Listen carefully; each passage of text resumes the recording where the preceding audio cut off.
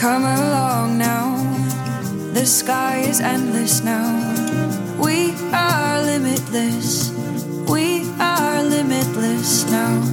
Come along now. Welcome, I'm Jessica Fine, and this is the I Don't Know How You Do It podcast, where we talk to people whose lives seem unimaginable from the outside and dive into how they're able to do things that look undoable. I'm so glad you're joining me on this journey, and I hope you enjoy the conversation.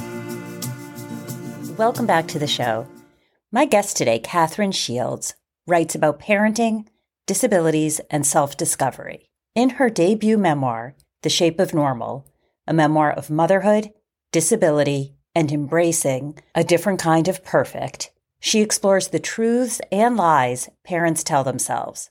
What stood out for me was Cathy's honesty and vulnerability. She does not hold back. The mother of a now adult with cognitive disabilities, Cathy was influenced by the era she grew up in during the mid-1950s. Her role models were depicted on TV shows with the ideal family of mom, dad, and two perfectly normal kids. That's what she expected when she became a parent. But when her life didn't match up to those images, she felt like a failure and ultimately discovered she had deep-seated ableism. She writes about the complex emotions that came into play when her daughter didn't fit the perfect mold she'd anticipated. The Shape of Normal was named a category winner in the 2023 American Writing Awards, and Cathy's writing has been nominated twice for a pushcart. Her essays have been published in NBC Today, Newsweek, Grown and Flown, Mother Magazine, and many more. Without further ado, it's my pleasure to bring you Cathy Shields. Welcome to the show. I'm so happy to have you here today. Thank you. It's great to be here, Jessica. Let's start off, first of all, excellent taste in names.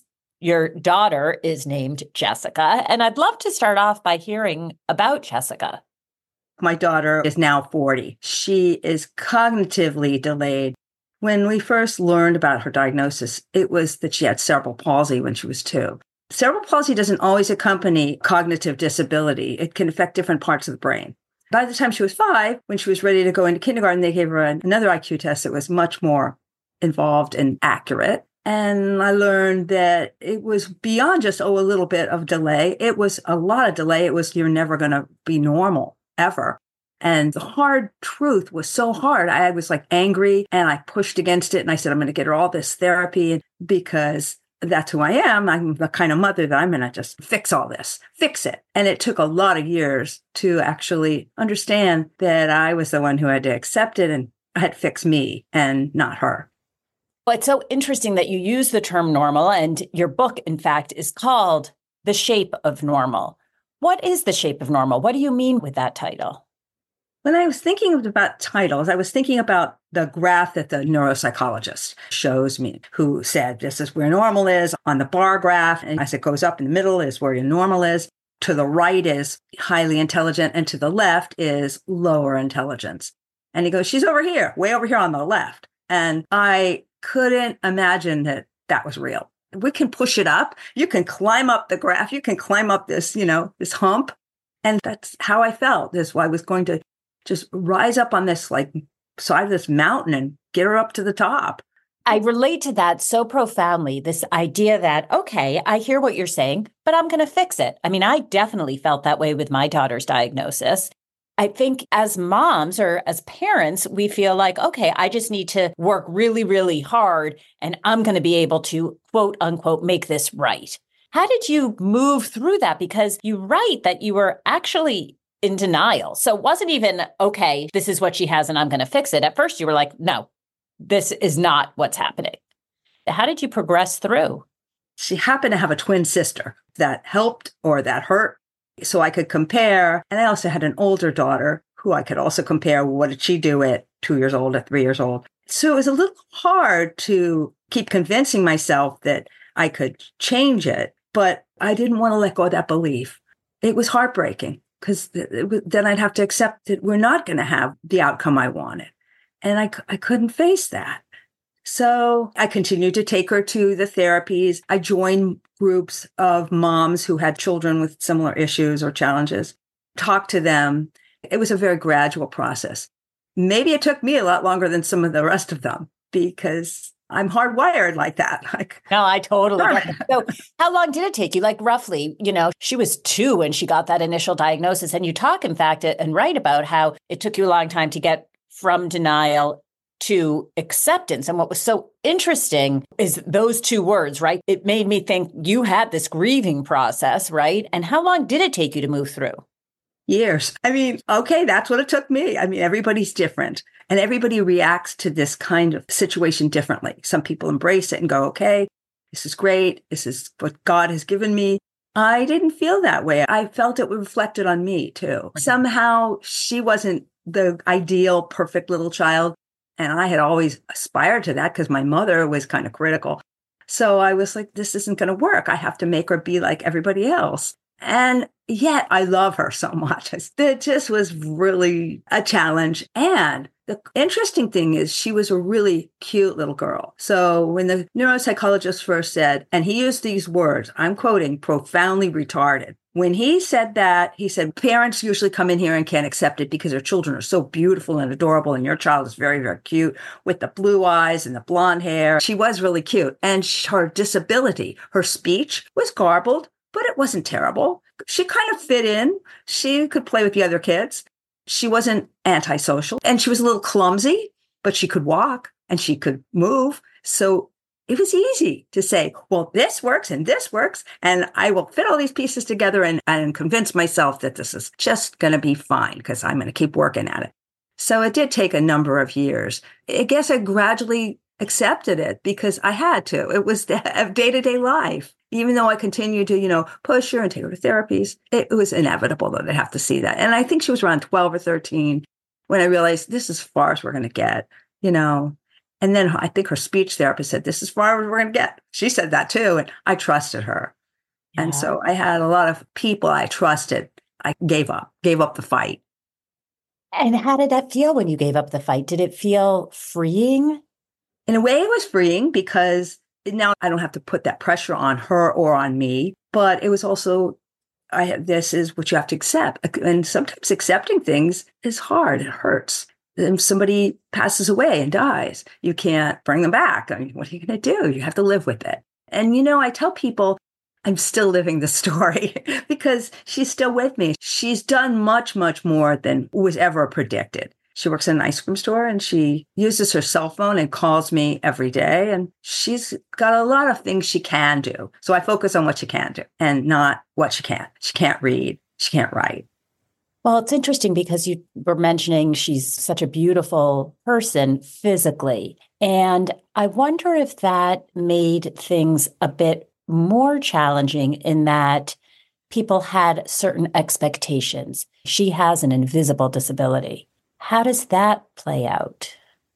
I have a scene in my book where we're in McDonald's and she's having a fit about something and throwing herself on the floor and acting the way she acts when she was upset.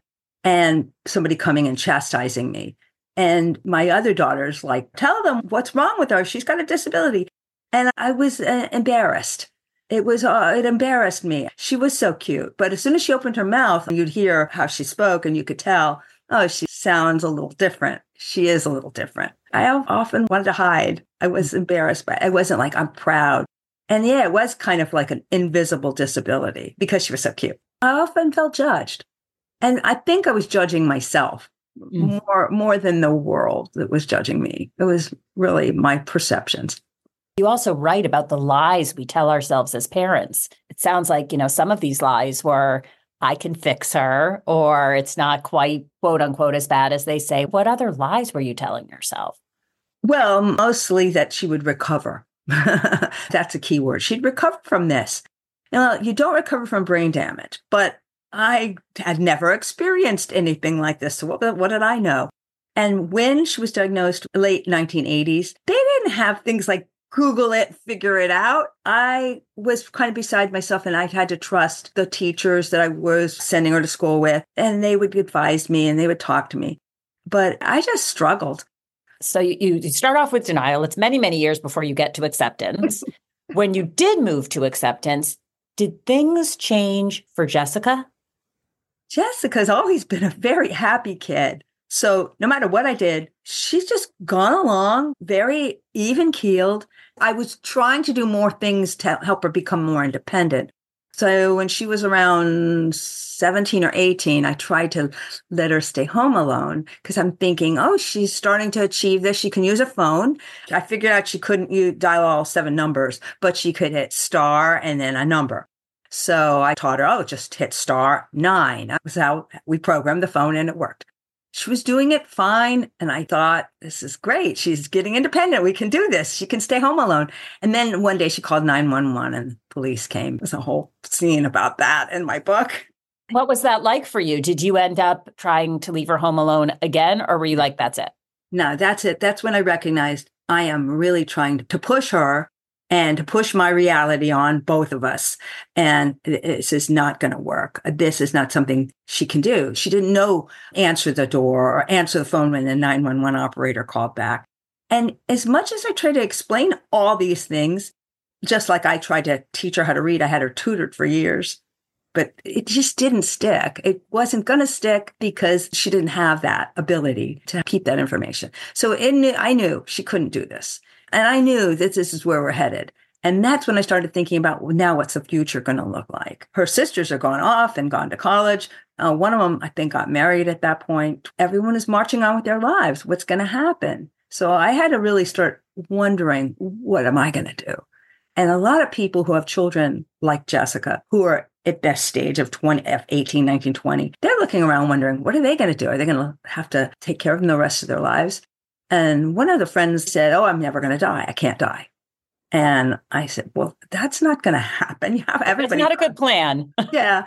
So that was hard. I had to figure out what to do. I'm interested in the fact that you said you felt that you had these kind of expectations from your own parents who were critical. And you also write about these kind of like picture perfect families that you were seeing on TV and that you really had expected, right? And so I wonder, first of all, how much of our expectation is created by these external factors and why that's so important that we start to see different realities on TV, in the movies, in all of these places. But how did you reconcile this like picture perfect idea in your head ultimately with what the reality was? I grew older and my perceptions changed. And I started to understand that my fantasy, and I like to fantasize, that was my favorite thing to do, is make up stories, but it wasn't matching what was in front of me.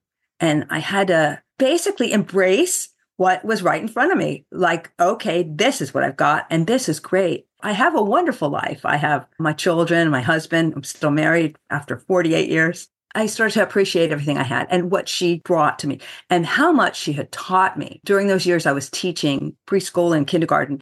And I became more and more patient, and all the kids seemed to really gravitate toward me, probably because she influenced me. I don't know if I would have been that kind of person had I not had a daughter like this, had I not had these experiences. So I'm really grateful to her now. I mean, I couldn't say that then. And I couldn't say any of this then because I was kind of still angry and resisting all of it. Well, what would you say if you could go back? What would you say to yourself? I would try to love myself more, open up and realize how really good I was. I had a skewered idea of what kind of person I was, who I was. I was never like good enough. And I think I would say, it's okay. You're evolving into this wonderful person. And this experience is really helping you. Don't worry. I would tell that person, don't worry, it's going to be good.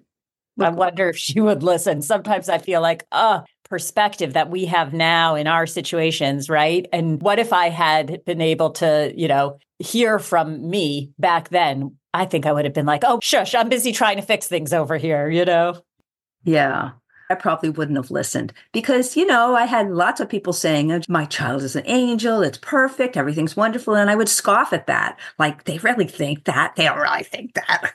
Yeah. But they would say that and I would kind of argue in my head, how can they think that? How did Jessica's siblings, especially the twin, react and respond to her? Were they protective? Were they annoyed? Were they jealous of the attention presumably she was getting from you? How did they handle it?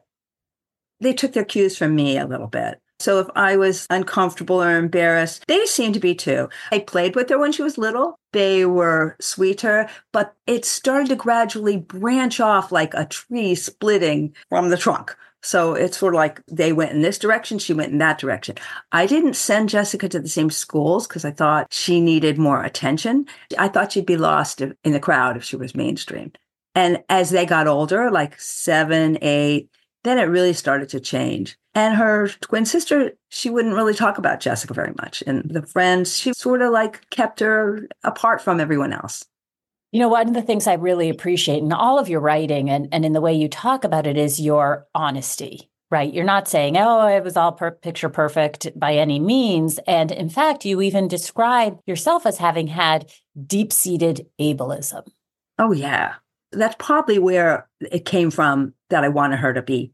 Let's fix this. Let's make this all good. I think it had to do with the way I was raised. And I was raised by a mother and father. They were both children of Russian immigrants. They were quiet and silent and critical. They were hard. I never thought I was doing anything that well or that right. I didn't want to be like that, but I think it was instilled in me. And as I started to recognize this is how I feel, this is how I'm looking at everyone else that has a difference, I recognized that that's who I was. I decided to be aware of it. Whether it's still there or not, I'm not sure. Maybe a bit of it is, but I just try to be aware of it, acknowledge it, and then change.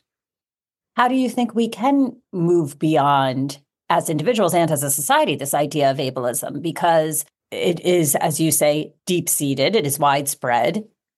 How do we move forward past that? I think in the media, we should have more people with disabilities or differences showing up and everybody getting used to seeing that, getting used to seeing people in wheelchairs, people with facial disfigurations, people with, whatever kind of physical disabilities. We should see more of that and they should be out in the world. Jessica goes to this program called the WOW Center. And they have this little logo and it says, "We are more alike than different." I love that quote. We're all human and that we need to see different variations of being human. And we have to acknowledge that we do feel that way. We need to recognize it in order to change it. Accepting the way we look at things first, the awareness is the first key. And then saying, now I can change it and I will change it, vowing to change it. Well, again, it's so brave of you. How do you think sharing stories like yours can help change the narrative? Well, the more we expose the rest of the world, the more we expose them to the different ways we can be human and the different variations, then we're bringing awareness, aren't we? And bringing acceptance slowly. I can't say that that's going to work, but that's my hope. How did your relationship evolve with Jessica as she got older, as you realized this is as far, quote, as we're going to get? How did your relationship change with her? I started to appreciate her more. The gifts she brought me, what she taught me, the unconscious way she taught me to be more patient and to listen. And she forced me in a way to go look inside and explore the way I felt.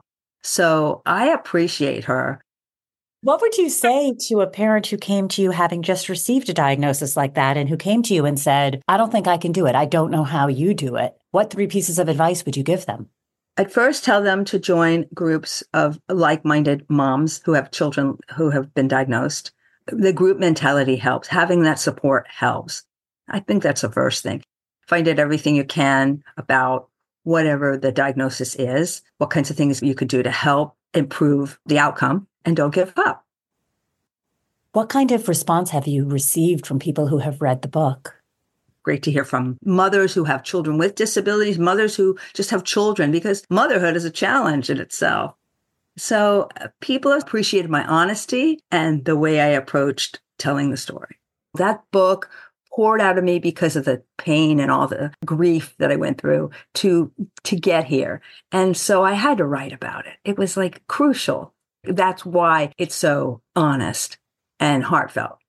Once you had it all down on paper, once you got it all out, did you feel lighter? Yeah, I felt like, oh, maybe this is going to go somewhere. Maybe I'm going to actually publish this. It started out as like 50 pages. as I wrote after school. Oh, Jessica did this today, or she did that today. Somebody was staring at us at the store and making comments. And so I would write all these little episodes that happened. When I started gathering more and more stories, I was like, this could be a book. And I wasn't afraid of being honest about everything. I was like, why not? I grew up in the 60s, so it was sort of like Vietnam era and hippies, and people were like, Woodstock. Okay, that kind of attitude of, I'm free. I approached writing it in the same way. How did your husband and Jessica's siblings feel about you putting the story out there? Well, I asked them, is it okay if I write about you? And do you want me to change your names? I asked them over and over. And I think they're very proud of me. Jessica calls it our book. I love that. Our book. And she's right. It's our book. Well, congratulations. What a huge, huge accomplishment. And I think people are responding to your openness about this. This is hard, and I think that so many people just kind of have this Pollyanna affect about them. And for you to say not only this is hard, but to say that it really made you question yourself and do some soul searching and figure out how you could evolve is a really brave thing to put out there. Thank you. You're welcome. Thank you. Thank you for having me. Here are my takeaways from the conversation with Cathy. Number 1, finding other people who are going through something similar makes a huge difference, whether you're struggling or trying to reach some kind of goal. Number 2, when our life doesn't go as we'd envisioned, there's a grieving process. You are not being disloyal to anybody by admitting that as you recalibrate your vision. Number 3, we always do better when we focus on what people can do rather than what they can't. Number 4, sometimes we think we need to fix other people when the person we need to fix is ourselves. Awareness is the first step to changing your perceptions.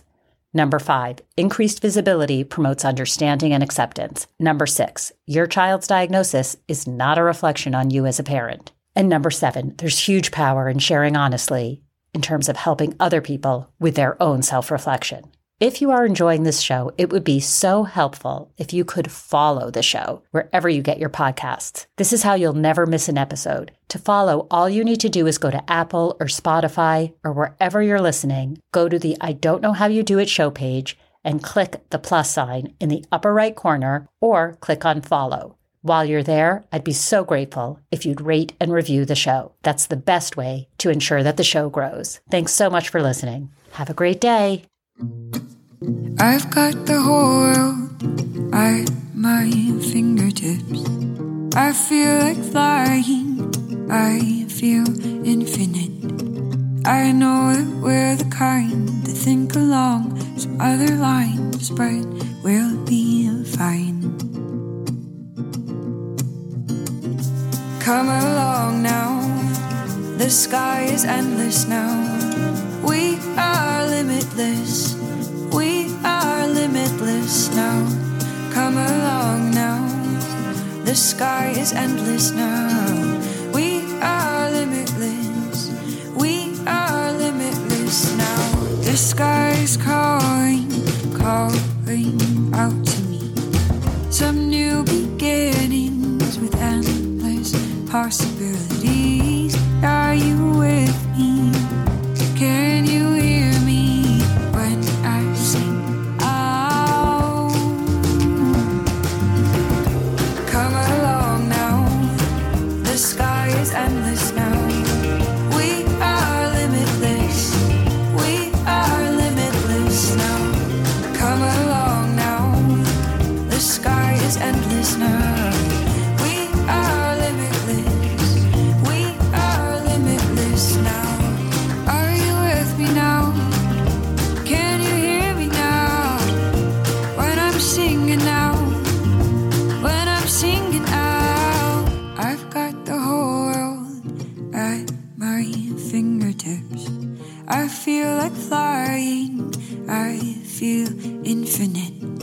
I know that we're the kind to think along some other lines, but we'll be fine.